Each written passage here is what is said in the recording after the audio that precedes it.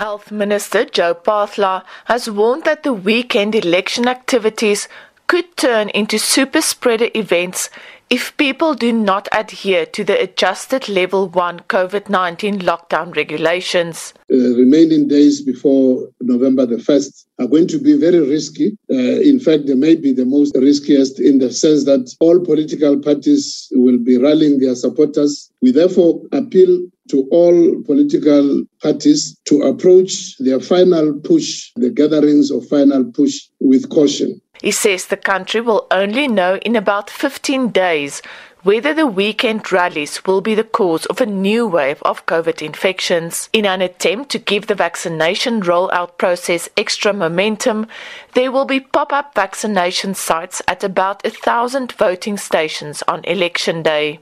To make it even more convenient to have just one trip, priority will be given to the use of the Johnson & Johnson vaccine, which, as we know, it's a one-dose vaccination, so that people can just have one trip and not have to come back.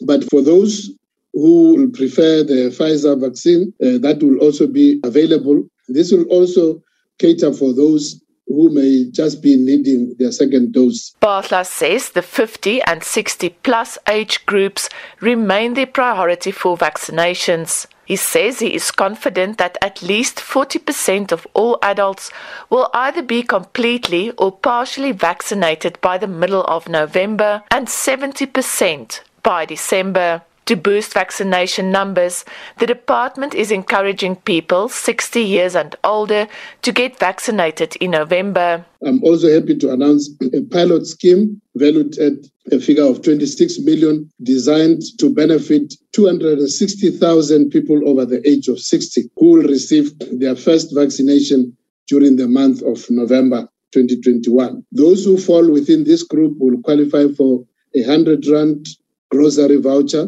called the Vuma voucher, which can be redeemed at ShopRite, Checkers, and USafe stores. This will be on a first-come, first vaccination, first-served basis. The voucher will be sent by SMS to the cell number which will have been provided at the registration for vaccination. Meanwhile, millions of South Africans have already downloaded the COVID-19 vaccination certificate. Just over 2.8 million certificates had been downloaded. The security of the certificate will be enhanced during the course of next month, during the course of November. Just under 100,000 children between the ages of 11 and 17 have now received one jab of Pfizer. Acting Health Director General Nicholas Crisp says they expect to have clarity on the use of the Sinovac vaccination in November. The vaccine is indeed registered in South Africa, but it is registered under a number of conditions. And just this week, we've been having a number of meetings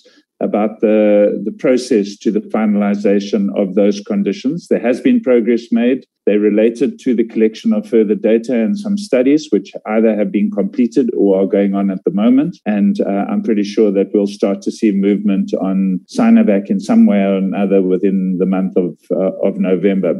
Crisp says they are not chasing the idea of population immunity anymore, as it's an elusive goal because there are too many changing variables. I am Lila Magnus in Pretoria.